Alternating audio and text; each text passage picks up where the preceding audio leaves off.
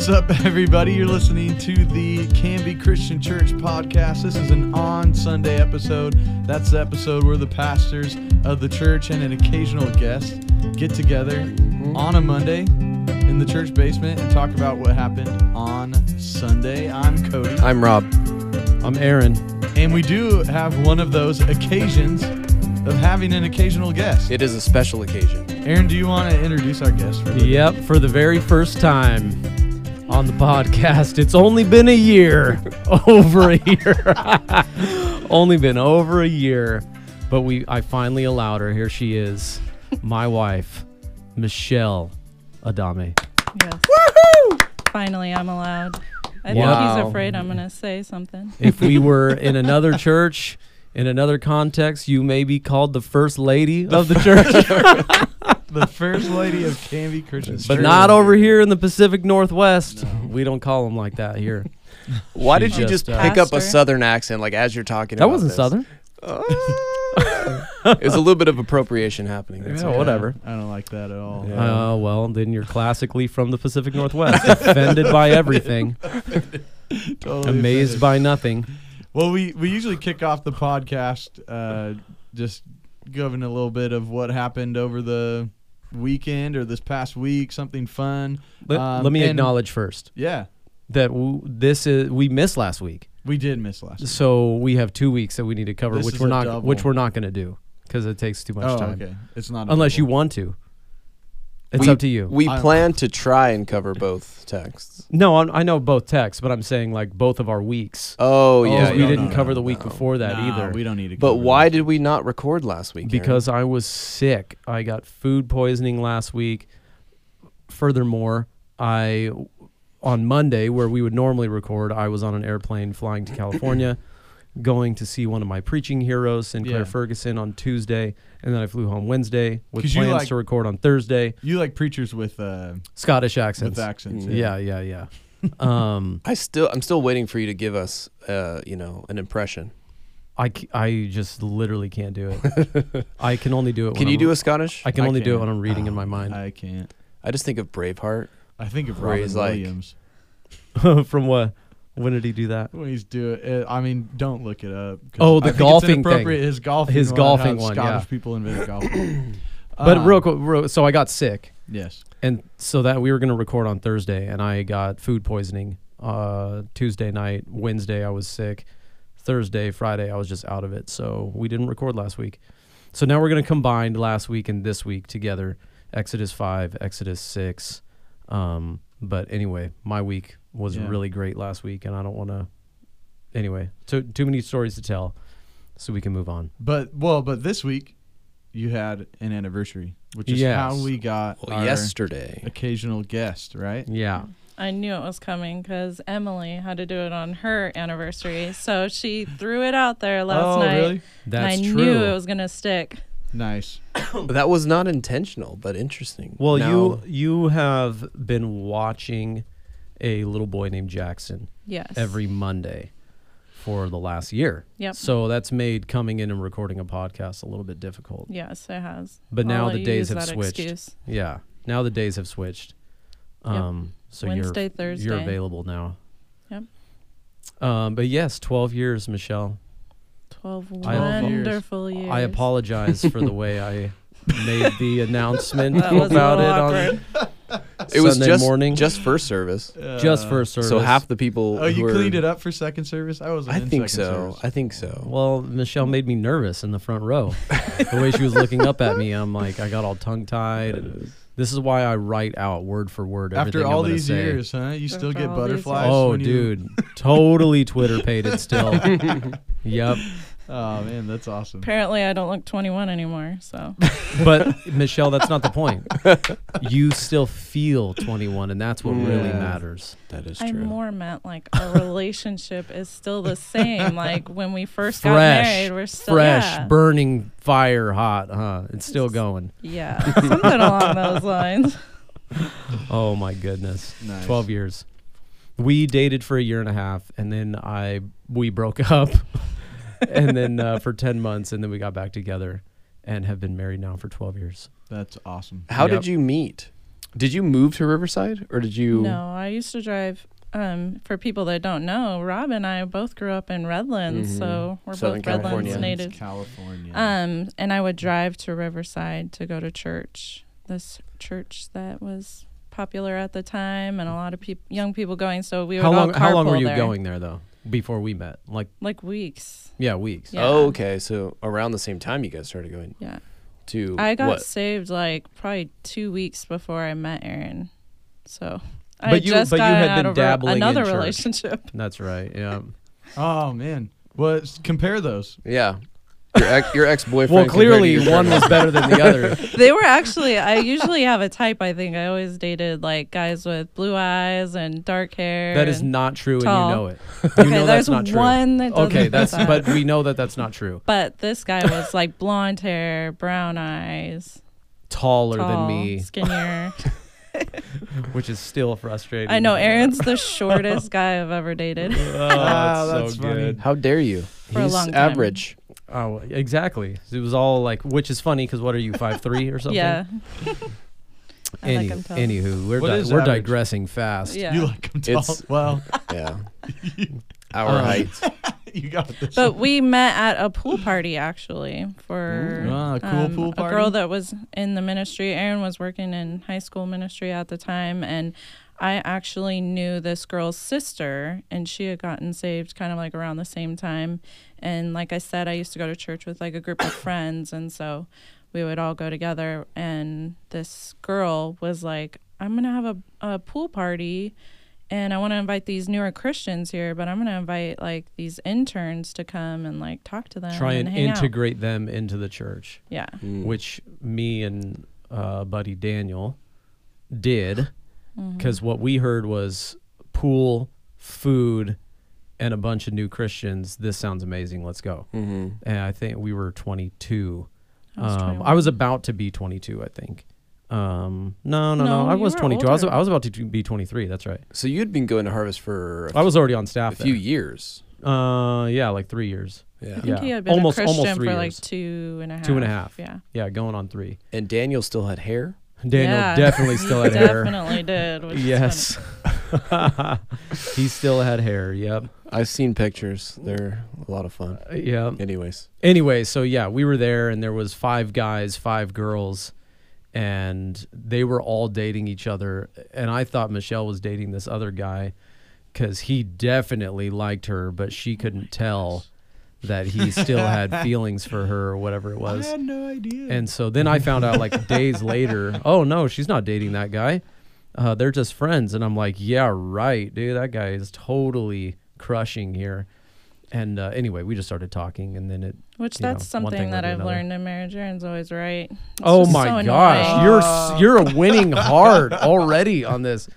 You can't do No, that. it's more annoying than anything. Oh wow. He'll say something. I'm like, you are Backhanded not compliments right. have threaded our marriage now for 12 years.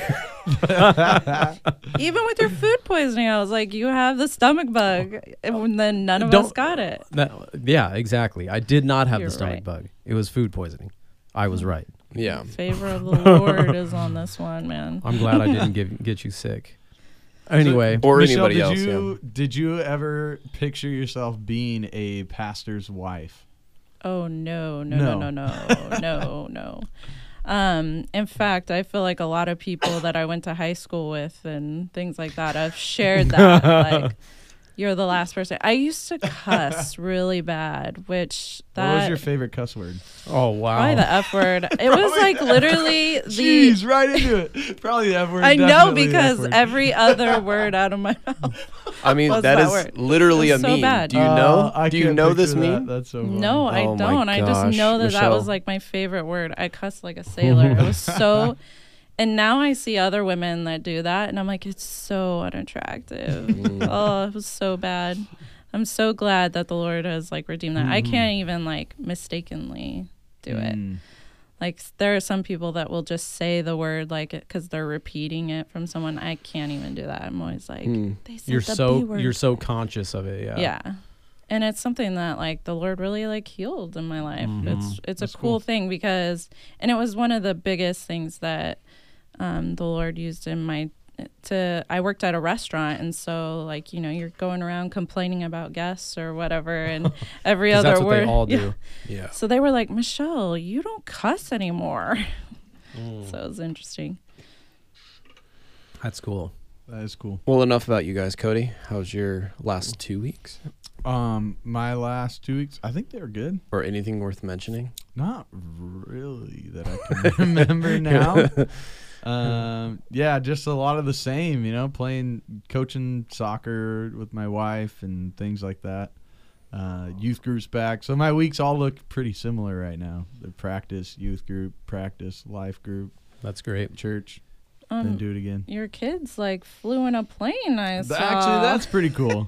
That is a unique one. What'd they do? They Gary Dunphy from church, he has a little 2-seater plane. Oh, you went for he it, does huh? the Young Eagles thing, and he took the girls up, which is it actually is a really cool thing because they get to go up, and you know, once he gets to a certain height, he'll just let go, and they get to steer it, which is pretty wild. So they came down super excited. So it was literally just Gary and your 2 daughters. You weren't in the Yeah. plane. Nope. Wow. One at a time. One at a time. So Gary Wow. and Ty, then Gary and Riley. Yep. That is amazing. And we just hung out. But he wants me to go with him, and I'm like, Gary, I'm a big boy. Yeah, This is a small plane. So, but Wow. he says it can handle me. Oh my goodness, that's It can get off amazing. the ground. Yeah, it can make it off the ground with me. But It's one of those planes where you're calculating weights. as you Yeah, get ready to go. I'm yeah, sure. it looked really small. He invited It's super cool, though. Owen to do that, so we need to do that at some point in the future. But Yeah, he takes them and, you know, tips them way over, so they're Wow. like looking down. He goes up and then back down, so they go weightless for a minute. He does some fun stuff with And they them. barf in the cockpit. I know, that's amazing. Yeah. How about you, Rob? my Okay, we're week done. has been Let's move on. nothing exciting. I didn't go anywhere. I didn't get in a plane or send my kids off in a plane like you guys did.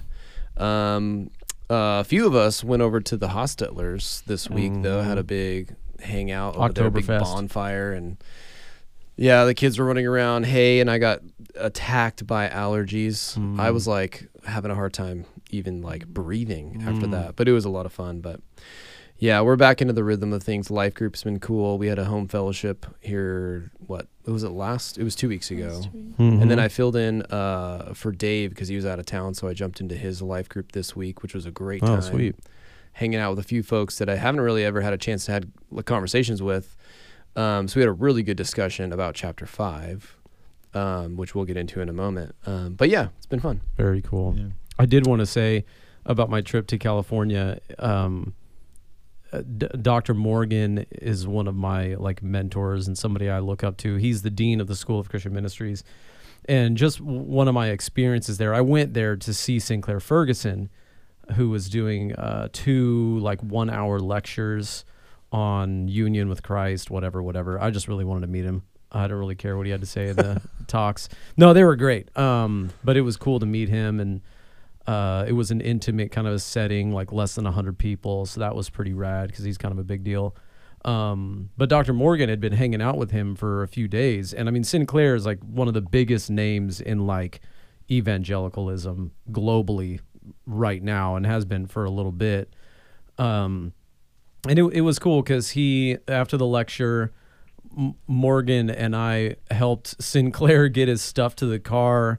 And then Morgan and I went to his office and spent an hour and a half together just talking, catching up on what's going on in his life and me. And I thought to myself at the end, I'm like, this guy is amazing. Like, you don't meet people like this where they are actually kind of a big deal, like authors and do things. And then they hang out with people who are really a big deal, but then they'll hang out with somebody who like totally isn't a big deal and they don't really care at all. Like, just zero partiality in his character and in his ministry mentality. And it's one of the things I love about him and one of the things that I admire about him and look up to. But it was way cool. So it was cool to be around that culture of people who don't take themselves too seriously and want to build up people around them, not sort of show how cool they are, but help other people be better. So anyway, it was super rad community down there at California Baptist University. But anyway, that was kind of a remark I wanted to say. Kudos to them. Yeah. That's awesome. What God And is his doing. church is like the same size as our church. Oh, not Right? even close. No? How Dude, big is his really? church? No, I'm talking about More- Sinclair Ferguson. Oh, Sinclair. Yeah, Sinclair is in Glasgow. Did Scotland. you listen to that podcast? I don't think I did. I just, There's a new one that just came out. Okay. They interviewed him, but he is in one of the most unchurched areas in Scotland. The Church of Scotland, which is a state-run church, is basically dying because they're going liberal. But he's a part of a independent church, and yeah, I think they have like 200 people attending it. right. Which is kind of hilarious because he could pastor a church of 15,000 if he wanted to. He Yeah. was in Columbia, South Carolina for many years at one of the larger Presbyterian churches. But he feels called to go, be in Scotland and be in an area where basically it's post-Christian and liberalism is taking over, and not, theological liberalism. And he feels like they need to go there and preach the gospel. And so that's what they're doing, which is pretty rad. Yeah, that's cool. So Nice.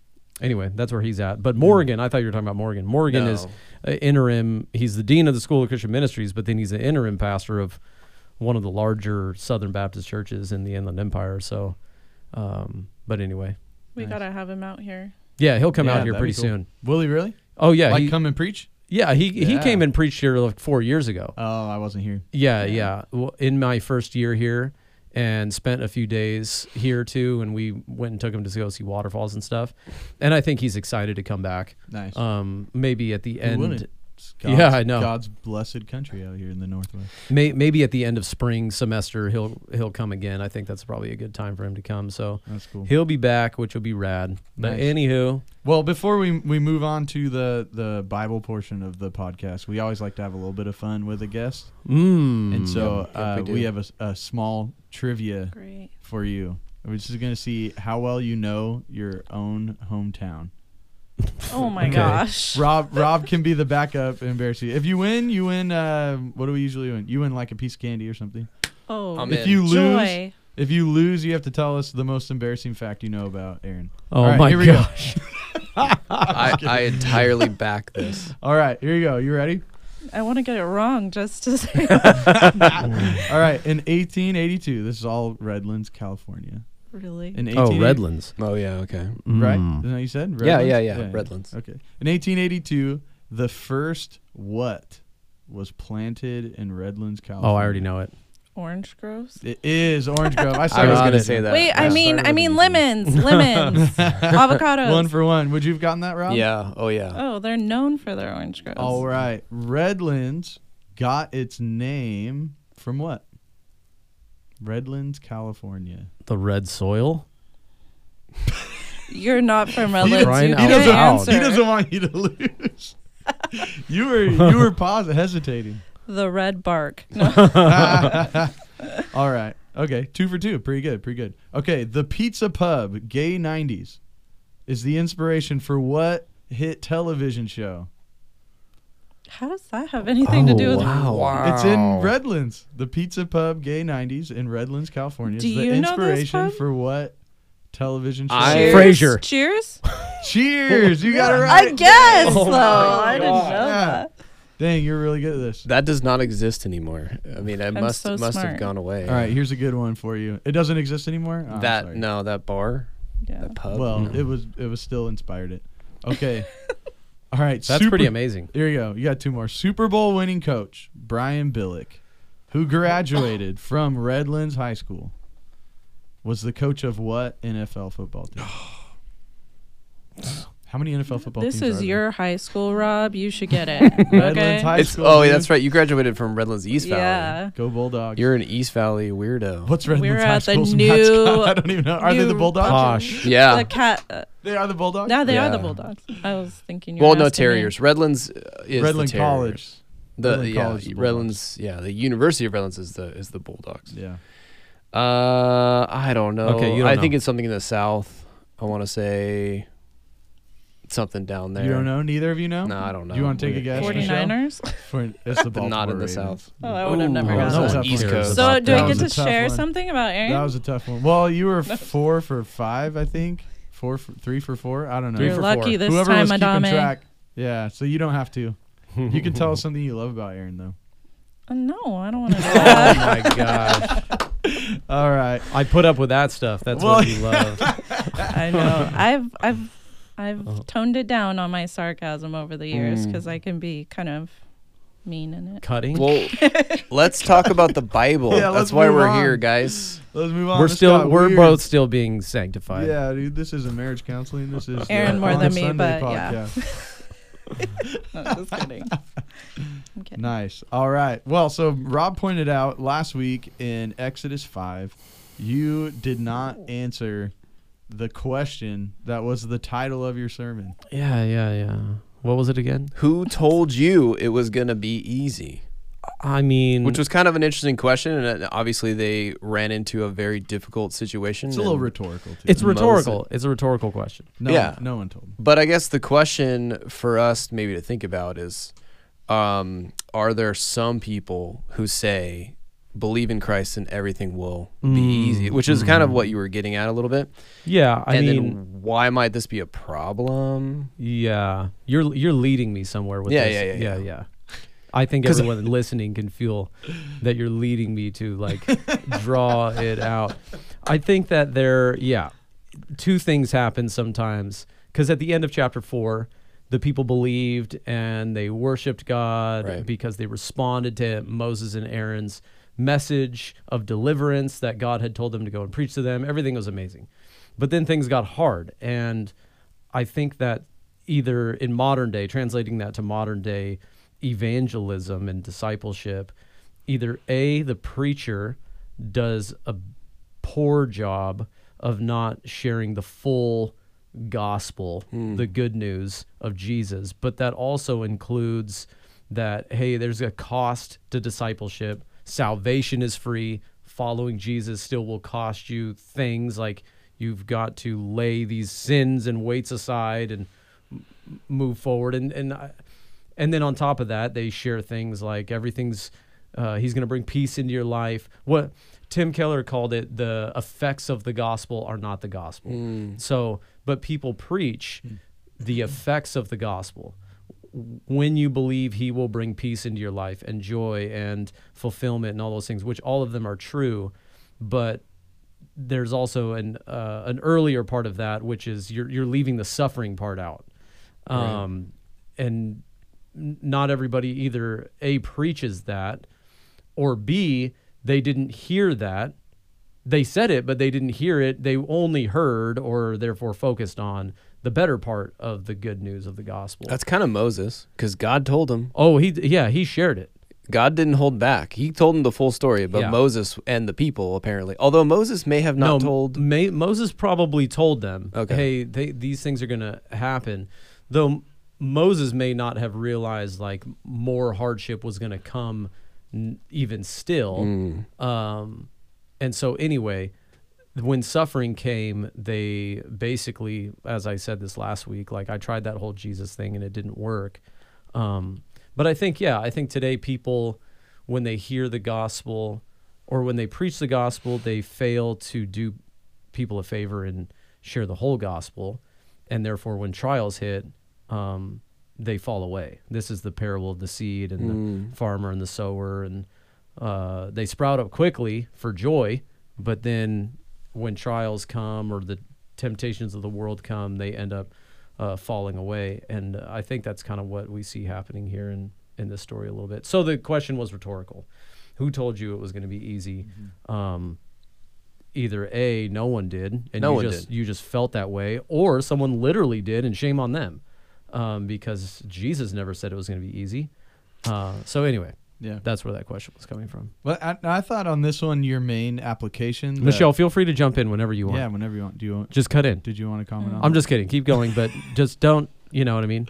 I thought your main application on this one, that sin, Satan, and the world are harsh taskmasters, and we find ourselves building for them more often than we would like to admit, right? I think I thought that was,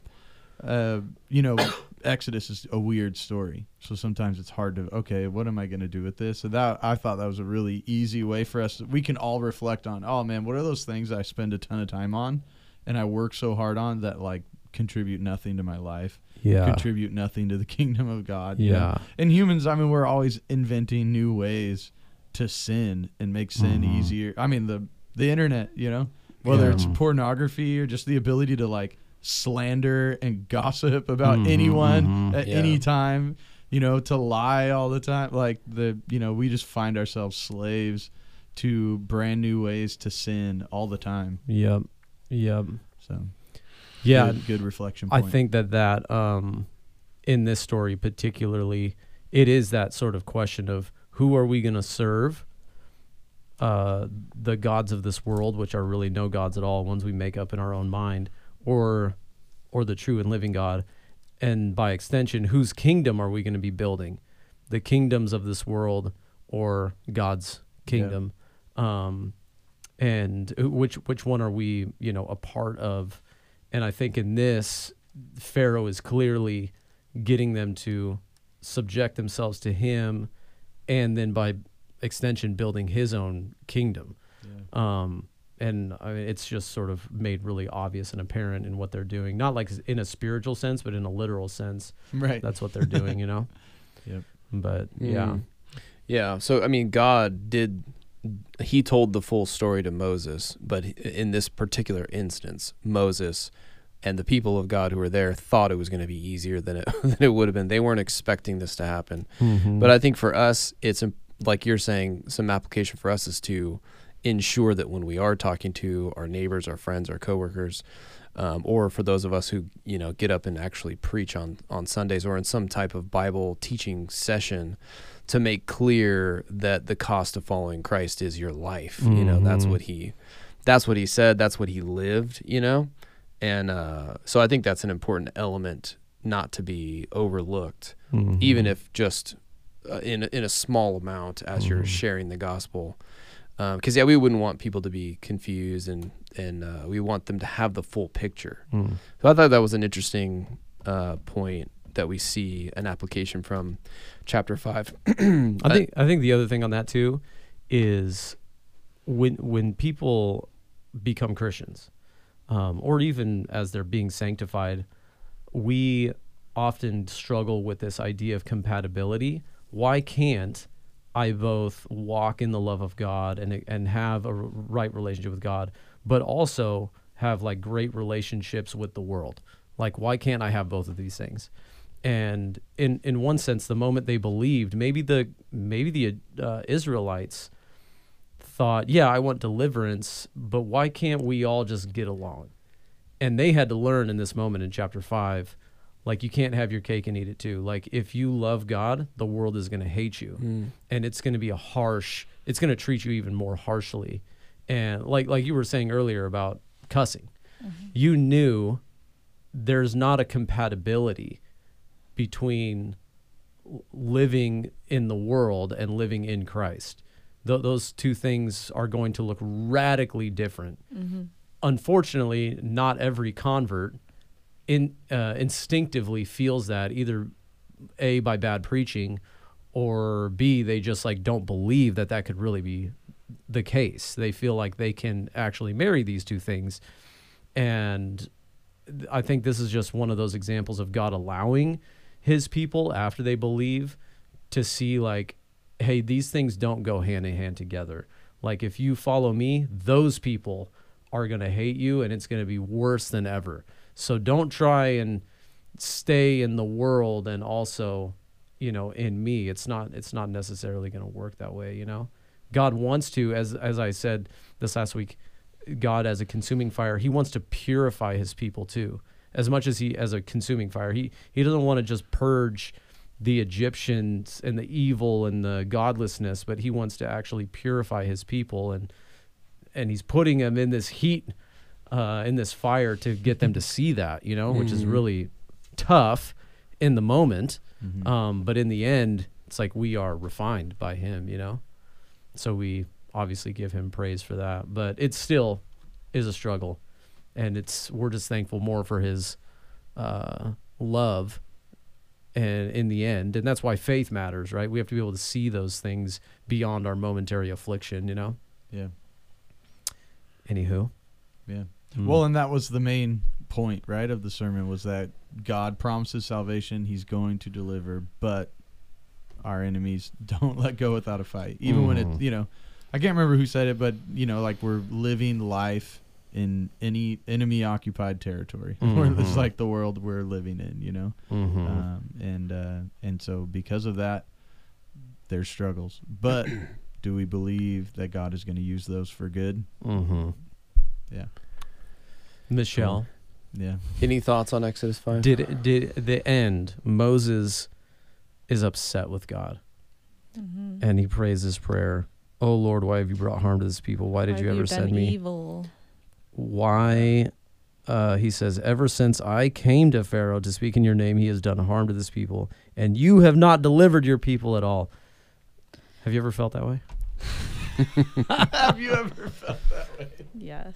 I think like with everything, I mean, I think of like our kids when they played soccer, it was like all like, yes, this is going to be fun. And then when they found out like they're going to be doing it in weather and, people are going to be mean and all these things, they were like, yeah, we don't want to do this anymore, And I think we can all go about something in that same way and have that same mindset. And then when we hit a wall or hit some harm in the way, we're like, oh, this isn't sunshine and flowers anymore, So yeah, I think for me, especially in the beginning of my walk with the Lord, but even when we first came here, I actually shared this at the women's thing, but like I thought like, okay, I'm making this huge sacrifice. I'm sacrificing friends and family and the place that I grew up and amazing leaving. Redlands. Yeah. Well, we weren't living in Redlands. I know. Where President William I'm like- Taft once visited. That's right. I didn't get to that trivia question. Oh my gosh. I wouldn't have gotten that one. Not at all. So good. But I think you think like, oh, I'm taking this huge step of faith and God is like working in the midst of it and everything. So it's going to be like pretty like safe, And I don't know why I thought And that everyone because will love I've me read and the accept Bible. me. Yeah. Well, you just think like you're going to Christians, they're going to act like Christians, right? But like, no, we're all sinful. We all like have our comforts and our idols and things that we love. And when those things are attacked, then we attack, And so, yeah, I think that, definitely coming here, I had that mindset of like, oh, well, he met us and like we're still here, but it didn't go as smooth as I thought. Like I had pretty much grown up. I'm a very easygoing person. I've never had anyone like hate me or like attack me like I have been as a Christian. So I think I just assumed that would go along in my Christian faith, that I wouldn't have people be mean to me, Yeah. So I would agree. You're pretty easygoing yeah. and extremely likable. Very likable person. I'm a people pleaser. Aaron's laughing at No, me. you're not a people pleaser. No. I can be though. You like people. You're good with people, but you're not a Yes. people pleaser in the negative sense. No, but I do struggle with saying no. Yeah. Like, oh, I'll do this for you. No, I'll add this You and to my Cody have schedule. that Yeah. in common. Aaron loves it. That's funny. He's surrounded That's by. hilarious. Yeah. But chapter 5, things don't go so well. What about chapter 6? Chapter Do we 6. see, is the silver lining peeking through? Mm. I love how 6 opens I know. when God just says, now you shall see what I will do to Pharaoh. With a strong hand, he will send them out, and with a strong hand, he will drive them out of his land. I think it's sort of, maybe this is inappropriate to say, but I do feel like this is sort of God saying, hold my beer. Those like memes Oh where, my gosh. where it's just like, I was That's a thinking cultural- something that's a cultural totally reference. It's different. Inappropriate. where it's God. like basically a person is, talking to someone and then they hand them their beverage. They're and moving from casual to, okay, I gotta go. It's I gotta business go time. put work done. I'm getting to work. And I don't know. I feel like that's what God is saying. Like, I am going to show you what I will do. And we're about to enter into this next phase of Exodus where God will unleash his power, in an amazing way. And it sort of starts in 6. But really it ramps up in the next section. We see the plagues. But anyways, chapter 6. Should we transition over there? You know Yeah, what let's kind of do it. shocked me about those opening verses was That he they came says after the he will. end verses and the other one. That's true. They're really close. Wow. You know what I Yes, mean? they Like- did, Michelle. Great. No, but like They came immediately Moses following is the literally prior ones. like Yeah. calling God evil, Right, you know, yeah. and like saying like you haven't done anything, you haven't done it at all. What you've said, like it's almost like this kid back talking you. You almost think like the parent. You're just waiting for this parent hand of God to like come across the Right. Don't talk to me. Yeah. the Moses. page, But like God is so patient and like reminds him again, Yeah, yeah. No, that is. Hmm. But how he says he will let them go, he will actually drive them out. Like, I'm going to use him to drive the people out. He's actually holding them back. So he says, under compulsion, he will let them go, but he will drive them out of his land. And I think I made that statement like, Pharaoh works for me. And evidently he has forgotten that. Or obviously he doesn't know it, is not accepting it, but right. he works for me, and he's going to do what I raised him up for this purpose, to drive my people out of their land. And I thought that was kind of interesting, when we think we're the captains of our own ship and we're setting sail and where we want to go. It's like, no, we are all under God's authority and sovereignty in that sense. So I liked that. The incubation time for the people of God, like you mentioned this early in the Incubation or Incubation? incubation? I knew Aaron wasn't gonna let that go. syncopation. No, incubation Incubation. with a B.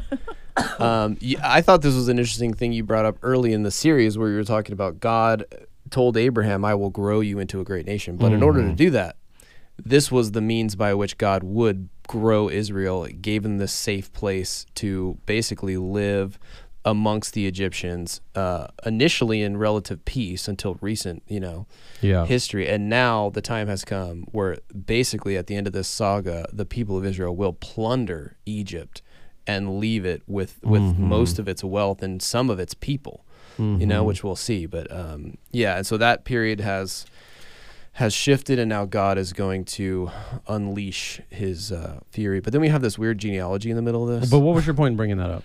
Oh, I was just referencing The incubation and all that. that just indicating Incubation. his sovereignty. Like God was using Pharaoh the same way he had always planned to put his people, into this situation so that he would grow them, yeah. and send them out. Like it's hindsight is 20/20.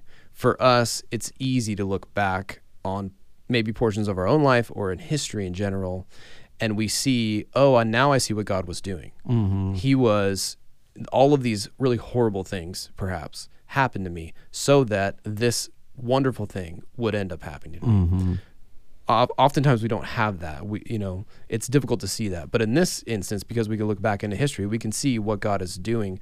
Even though they're having this horrible time in chapter 5, we know what's going to happen in the future. You know what I mean? And all that to say, even though things seem bleak and dark, God is still in control, and we can have faith and trust that he will fulfill his promises, and we're beginning to see those come to light. That's all that I was mentioning with regard to like Pharaoh being his instrument. Yeah. And so, because that's the interesting thing, is that he is the incubation. we did it twice.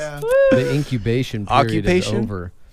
Egypt doesn't want to let them go, and kind of to some degree, even if life is not ideal, there's a lot of hardship, the fear of the unknown is harder to move into than like you just kind of accept your present situation. Like, well, I'll just stick this out. And people do that in their jobs. They do that in all these things. Like, they don't believe that things could actually be better, and so they don't try, or they won't accept an opportunity or these kinds of things. And so God is doing both and, right? Like, he is teaching the Egyptians who he is, and he's going to force his people out. But he also needs to put it in his people. Hey, this ain't your home. I'm going to move you somewhere else. And he has to make their situation extremely uncomfortable in order to get them to see, okay, we got to go. We can't stay here anymore.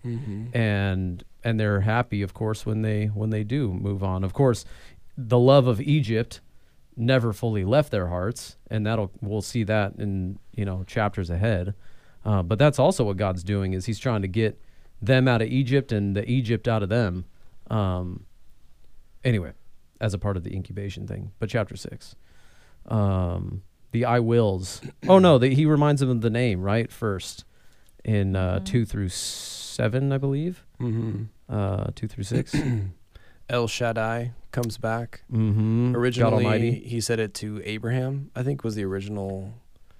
I remember looking this up. It's in Genesis where he announces himself as God Almighty. And I think this is the first time in Exodus that he refers to himself that way, which I don't think that's, that's not a coincidence. God is saying, I am Almighty and I will show you how that's going to come to pass. But yeah. Did you guys read in any commentaries that there is actually debate on this? Debate on what? Debate on, I think in Genesis 17, because he says, I did not reveal my name. Like I appeared to them as God Almighty, but by my name, the Lord, I did not make myself known to them. But actually, I believe it was in Genesis 17, he says God Almighty, but I think in some other translations, there's just some debate because, in fact, that name does appear in Genesis. And where it says the Lord, in the book of Genesis, it's that same name. So there's debate among some like scholars and stuff like that of what does God mean here. Even though they may have heard the name, they knew him by God Almighty, by this activity. Right. And so I think both the name and the action associate, okay, I know this person, I know this God. And so maybe the name was there, but the activity of God Almighty is what they knew. And so that's what they knew him as. But there's some interesting debate there. Obviously completely unnecessary for a sermon, but something that I thought was kind of interesting to bring up in the I thought podcast. You did bring it up in your sermon. You said that like here, God had never revealed himself in this way before to his people, but now he was going to reveal himself as the God who saves, the God who delivers and, redeems his people from the evil of Pharaoh, Right. And that is what I said, but I'm saying I didn't say that, there's debate about the Yahweh thing, because the Yahweh is also mentioned to the patriarchs, not just El Shaddai. And so they were wondering about that. Genesis was written, I mean, it could have been Moses including that. Yeah. After the fact, it didn't happen then, but he was writing it after. Right. During the Exodus period, so. Now, if I was that was not an explanation I heard from any scholar in what I was reading, but that was exactly a simple one, yeah. That would be where I went in my mind is exactly where you went. Yeah. It's because this was written later and Genesis is written later, and so he just probably put Yahweh in there. That's the explanation, Anyway, it's a moot point. Bible nerd talk. I had a question about the genealogy when you were preparing, because we talked about it in our life group, and I skipped over it. I didn't skip over it. I read it, so no one else had to try to. I did too. Aaron did too. But then as we were discussing I think you should read it again, babe. As we were discussing it, I skipped over it, and Emily, my wife Emily, was like, Jeannie Iman's Bible study would tell you never ignore the genealogies. They're always significant. So then I was curious and I was reading more of them, and there's quite a few Egyptian names, Ethiopian names in there. And I was curious, did you come across anything about the how diverse the nation of Israel is at this time? Is it fairly... Because it's funny, the same thing happens with when you do Jesus's genealogy, right? There's all these people that aren't native, Israelites. Yeah. It tucked in there, which is always kind of cool to see. Yeah. But do you think there's significance to that? I don't. Massive significance for sure. I think some of these names, like the sons of Aaron and obviously of Moses, Like they were there, but these characters are not really characters in Exodus, or at least at this point in Exodus. So it is strange to mention them because it is looking ahead. Because when you get into Numbers, and Deuteronomy, of course, Leviticus, like some of these characters show up more, particularly in the activities of the Levitical priesthood and things like that. But Rob and I were actually talking about this earlier because God is going to bring judgment on the Egyptians and he's going to deliver the Israelites. But there's all these little notes that essentially say there were other people, though, that went out with the Israelites. Yeah. And so there were Egyptians and other people who were living in Egypt, potentially some surrounding, nations and things like that, some sojourners who were living in that land as well, who also believed to some degree, like, whoa, their God is clearly God, and we're going to follow him and the Israelites. And so there were some who went and believed, and God will later on give laws about inclusion into God's people, what that would look like. And it'll be through the covenant sign of circumcision for the males, the men who come in among them and who believe in their God and want to join their community. We would say today that would look like baptism. No matter where you come from, you can join God's family. You believe in God, and then you show that through baptism. That'd be the covenant sign. But I think, this genealogy in response to that would just show the inclusion, a fulfillment of God's earlier promise that through the nations or through Israel, he would bless all the other nations. Yeah. And we're seeing it here. Yeah, it's always tucked in there. And you mentioned it, chapter 7, verse 5, that the Egyptians should know that he is the Exactly. Lord. So there's always, these little hints in there.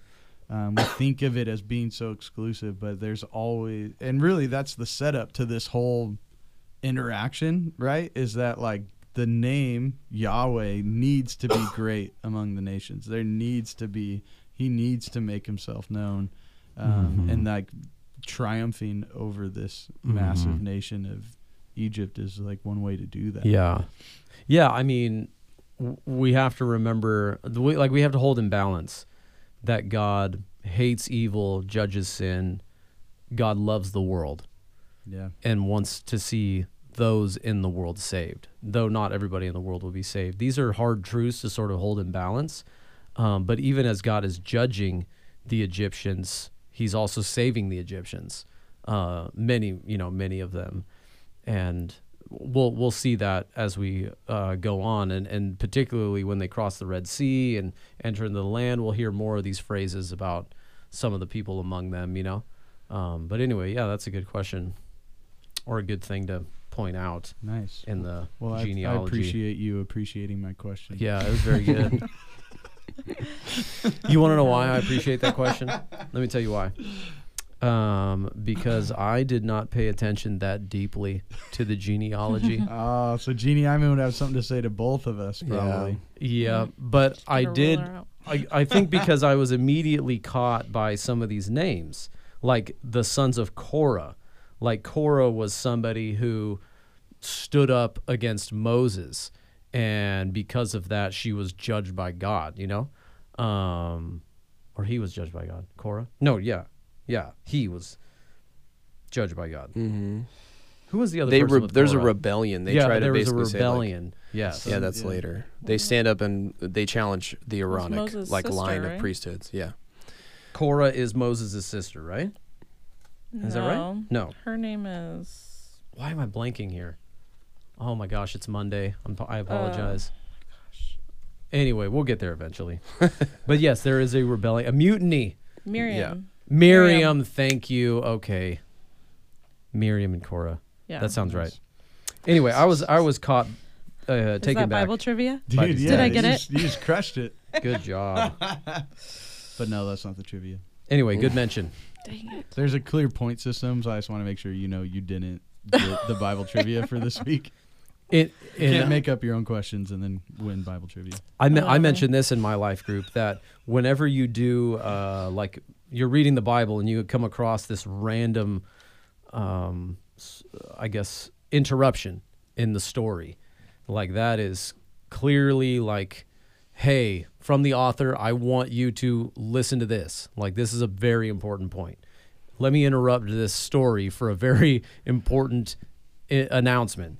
And he brings up the genealogy, and essentially, like he says it at the end, that this was the Aaron and the Moses whom God called to bring the people of Israel out of Egypt. Because certainly there were other Moseses and there were other Aarons around at that time. So it was like, oh, well, which one are you talking about? It's the one who's the son of, and you know, he had these kids. That Moses, that Aaron. Oh, okay. Now I know who you're talking about.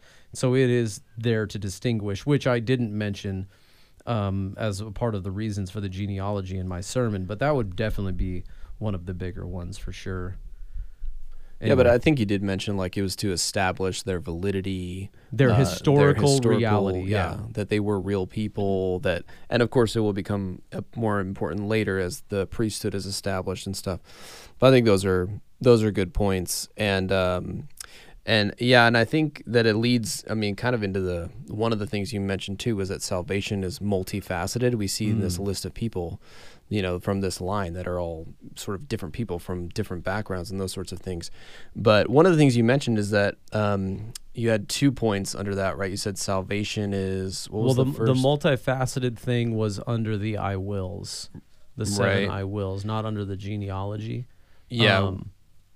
The first one was, so what are these 7 I wills? Like, what are we in general supposed to glean out of them? And number 1, it's that God is salvation. God brings salvation. Right. Not a religious institution, not man's traditions, not any human being, but God himself. But then it's also more than a narrow view of salvation, right? We were chatting about that before the podcast of, particularly in the U.S., I think salvation is either preached as your get out of hell free card. Man, don't you just want to go to heaven and not go to hell? Okay, yeah. I mean, who doesn't want that? You know, like I'll believe in Jesus, but then nothing really changes. And then, or they just see it as one layer. Yeah. Of the whole thing of salvation, right? Salvation is more than just freedom from addiction. Salvation is more than just like, hey, I don't cuss anymore now. God answered my prayer in that, you know. Salvation is union with Christ. It's being connected to him. But first, I have to have forgiveness of sins. First, I need to have my guilt and sin removed. I need to be redeemed and purchased back from the domain and power of darkness and sinfulness and all of these things, right? Like there's so much that is taking place in the history of salvation. And then salvation is already and not yet, right? We're all saved and yet we're not yet saved. We're waiting for the return of Christ. We're waiting for heaven. And so that's what we mean by multifaceted. It's not just cool, I don't do drugs anymore. Like that's awesome for you, but like isn't it so much more than that? Because there's a lot of people who aren't Christians who don't do drugs anymore. Like it's got to be bigger than that.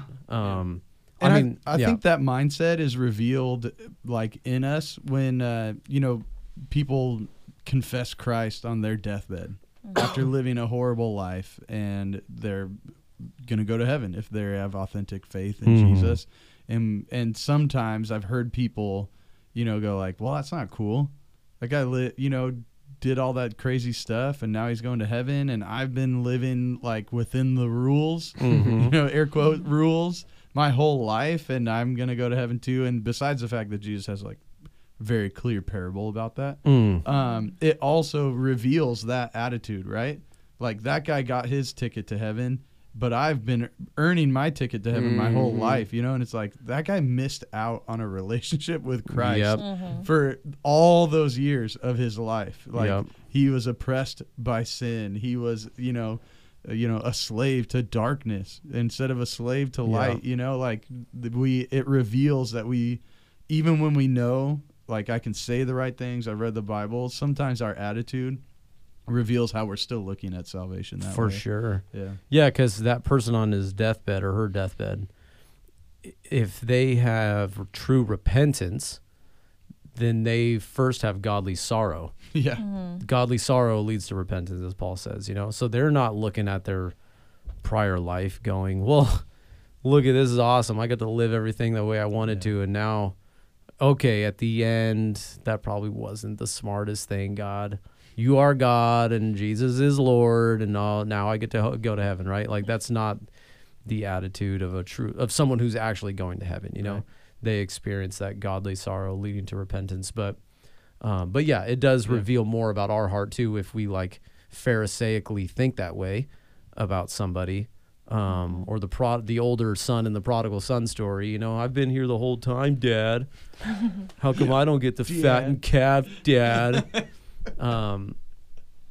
But yeah, God can show his grace to anyone, even at the end. Some Dave Chappelle voice in there. That was, Come on, I was man. like, man. I was like, where is that coming from? Hey, That's man. funny. Oh, man. Not cool, man. But So the story picks up. Oh, you know what I realize? Sometimes, does it ever happen to you guys? When you're preaching, that something comes out to you that you didn't see in your preparation, but in your preaching.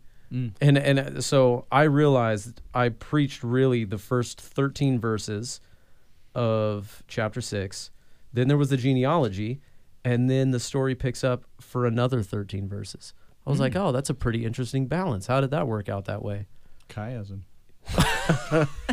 You're just getting ready for Simeon Trust. Wow. I actually That's did. a chiasm. Sorry, that It's was all kind going of, that was through kind our of an minds. inside That joke. was so That good. not- No, not I helpful actually to did read most that of it the is audience. that there is a chiasm in here, believe it or not, where God spoke to Moses, and then it's to Aaron and Moses, and then the genealogy, and then it's just to Moses, and then to Moses and Aaron. So if you see 7:1, the Lord said to Moses, Mm-hmm. and then later 8, then the Lord said to Moses and Aaron. So Which only further emphasizes that the genealogy is significant. it's a central part of the Central this part. chiasm. Yeah. yeah, Yeah. that's very Which- interesting. Yeah. And for anyone who doesn't know, a chiasm is like mirror images that lead to this central point. Yeah. So like, you know, It's like, a literary device. It's a literary device. And when In you notice literature. them, like, I don't know, somebody describe it better than me, right? No, you're on a roll. You're Go doing for it. You're doing it. Like a Keep going. chiasm is like We're love watching. there's you a fail at square this.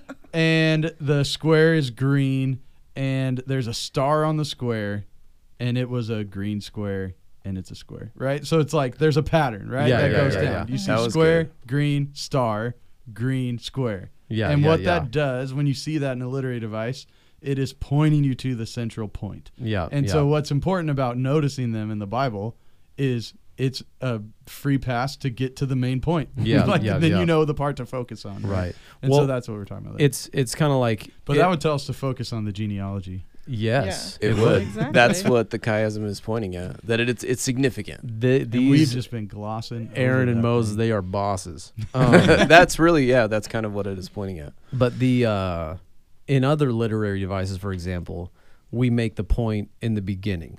Like Ephesians 1 is a great example of that. If you just open up Ephesians chapter 1, blessed be our Father, our Lord Jesus Christ. We are blessed in the heavenly places. And then he goes in and describes that. So he makes the point in the beginning and then describes it. Whereas like in a parable, Jesus will start telling the story and you're like, what's the point? Where's this going? And then he makes the punchline at the end. For so there is joy in heaven in the presence of God when a sinner repents, right? So the point comes at the end. In a chiasm structure, the point comes in the middle. And there are literary structures at the end and the beginning that show we're highlighting the point in the middle here. So anyway, that's what that is. That's what a chiasm is. But then you stopped at verse 13, so you kind of end at before the plagues begin, and we see this interchange. the 10 major plagues that Yeah. we would understand. Major, as Melody would say. The major plagues.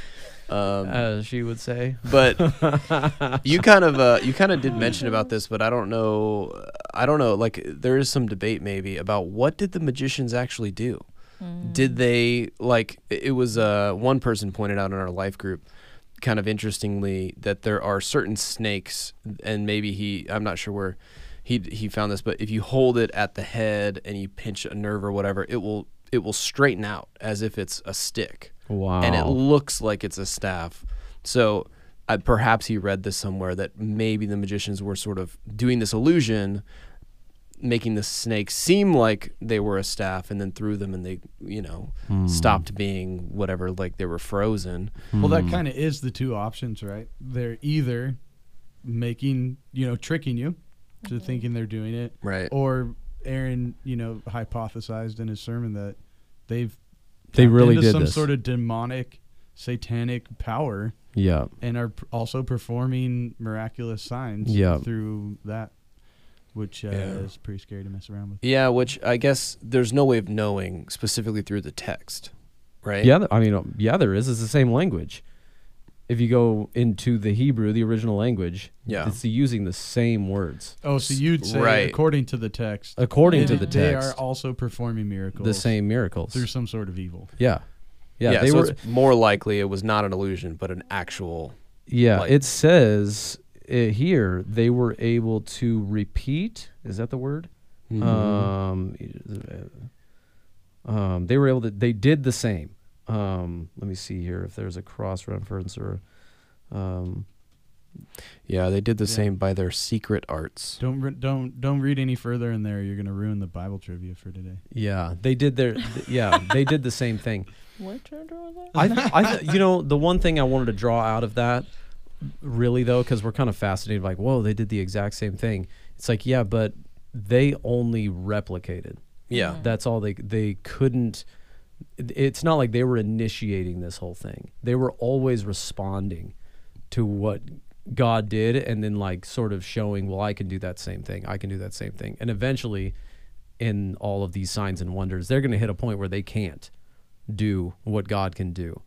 And I think that's a pretty interesting thing, that the enemy will do that. He will try and replicate the things that God does to lead you away. These are the temptations of Jesus, right?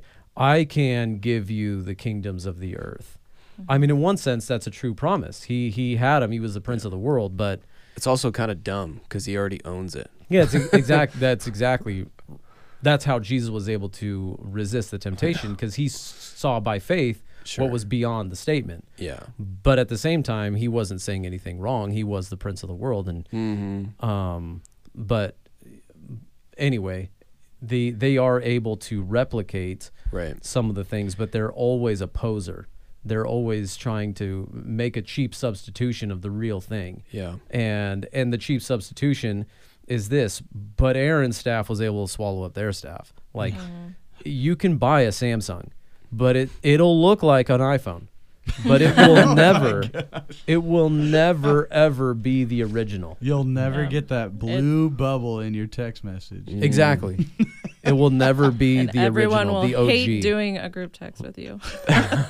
You know what I'm saying? You can go to Walmart or wherever and buy the shoes that look like Converse, but they're not really Converse, and they're gonna fall apart faster than a real Converse as well. You know what I'm saying? Sure. That's just an example. For sake of the analogy. For the sake of the analogy.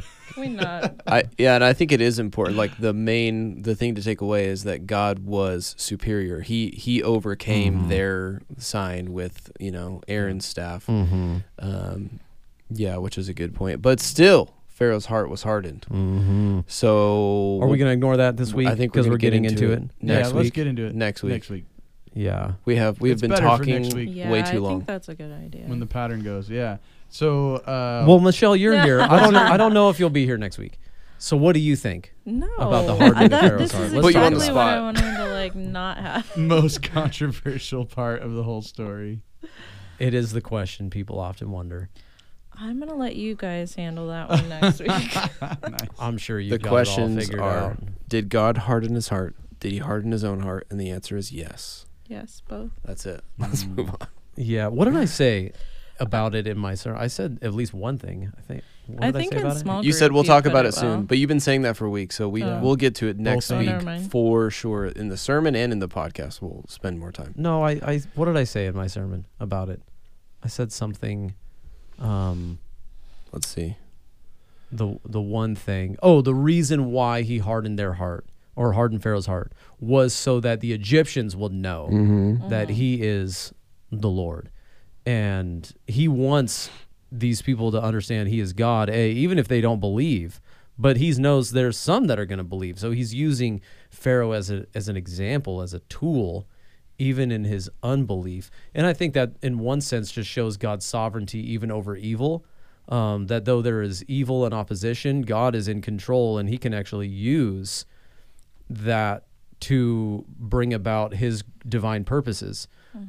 Cue Judas Christ. Iscariot Yeah. and Christ, Right. right? Like Yeah. you've got this, I, in my opinion, Judas is the most evil person in the entire Bible.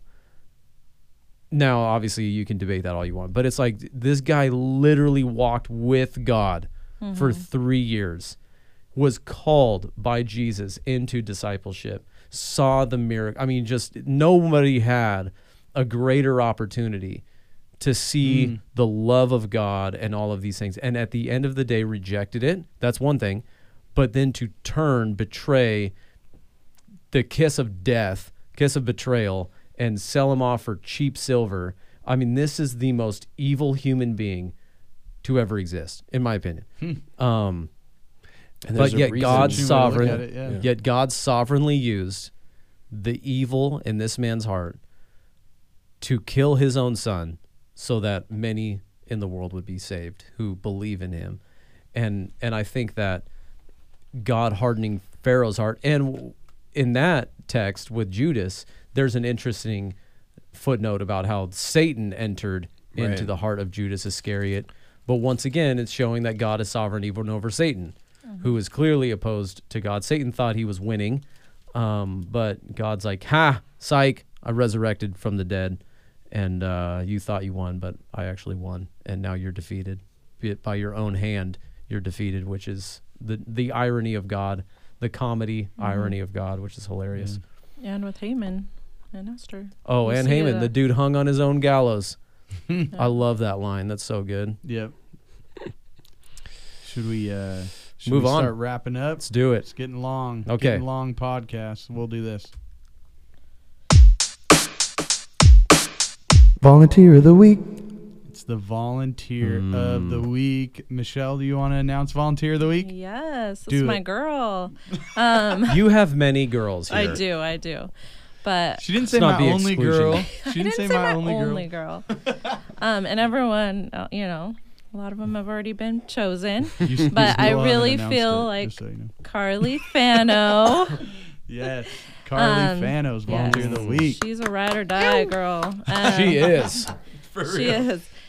She'll make food Trooper. for the meals Meal train. that we do, and she's helped out in children's ministry a ton, and is doing one-on-one Bible discipleship with Sarah even. And Oh, so, very cool. yeah, like she just gets in and handles it. But I really appreciate her in women's ministry, so she'll be teaching, but she also just helps out in the little behind the scene things that no one sees. She's organizing the chairs actually in our group room. So Nice. Nice. And Something she small. is going with you to Simeon.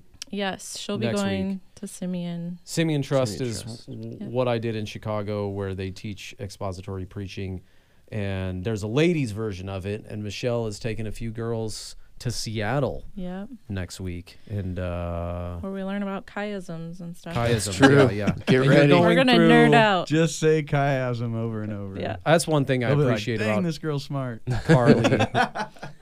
Carly said has a serious love for Scripture Mm-hmm. and for knowing it and sharing it with others, and I appreciate her heart in that. It's her second time going, right? She went to the one when She's they She's Portland? actually been more than me. She went one more time before me. Before. Oh, Yeah. okay. So this is her third time doing Dang. it. Because her husband Nate is also way into it as well, but he's not able to go Yeah. because he has a busy job. which maybe he'll be volunteer of the week sometime in the future, but not this week. It's not Carly, this- Not Nate. this Carly. week, Carly. it's Carly. Ladies first. Back off, Nate. We really appreciate her. Even Mm-hmm. during the pandemic, she really came alongside and took the toddlers and was, teaching them in Mhm. small group and stuff, and really helped out in whatever way she could. Mm-hmm.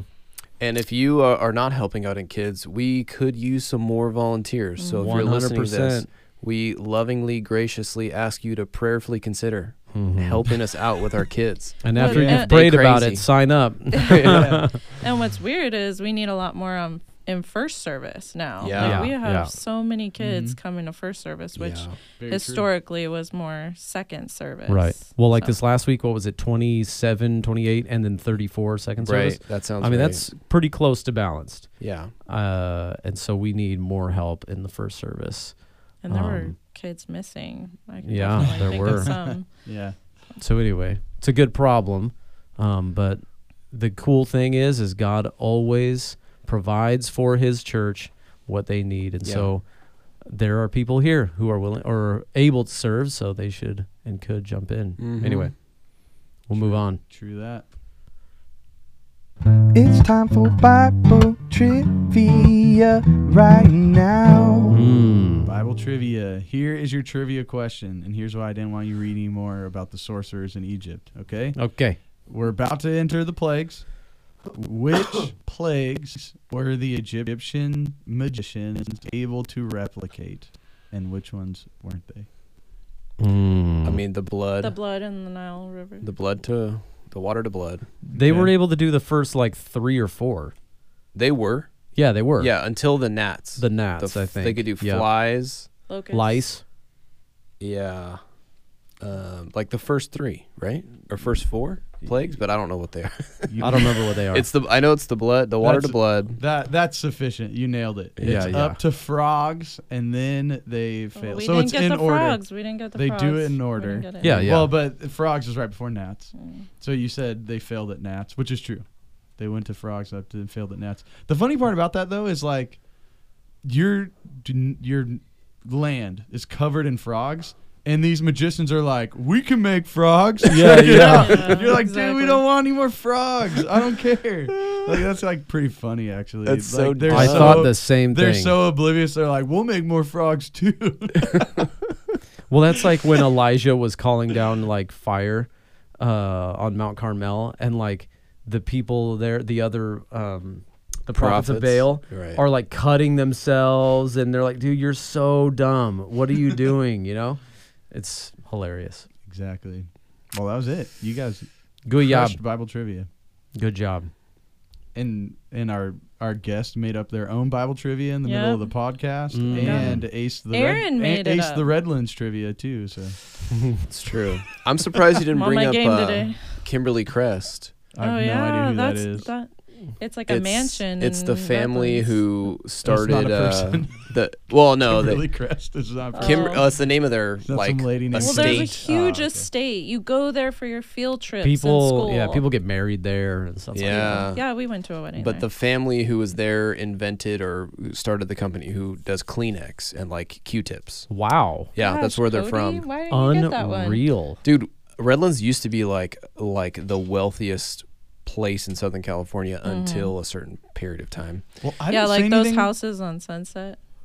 Aaron, you got to go there. Man, you can just feel the Redlands I love. know. It's missing Redlands, dude. in the- Can't be Oh ain't my got nothing on goodness. Redlands. No, just kidding. It's so posh right now. I did not say that. Aaron likes to remind me because I like lived in Mentone for like No. 3 years that I wasn't originally from Redlands. Yeah, Mentone is like the place you. It's like Nazareth. What's the what good what's comes the- from Nazareth? Serious. But what's the equivalent in this area? What is the Mentone of candy? Maybe L- Damascus. let's not say. Donald? Maybe Damascus. It would certainly Like be Nazareth. Estacada. Estacada. No, Estacada's nice. You- No, Estacada's Mentone's rad. not that far. No, what do they say? Estacad. No, actually, I'm not gonna say it. I'm not gonna say it. What were you about to say? Oh, It my wasn't, goodness. dude. I can't. Don't do say it. it. Oh. Don't. It's inappropriate. I remember now. Okay. Remember. Yeah, don't say it. Okay, let's end. Bye.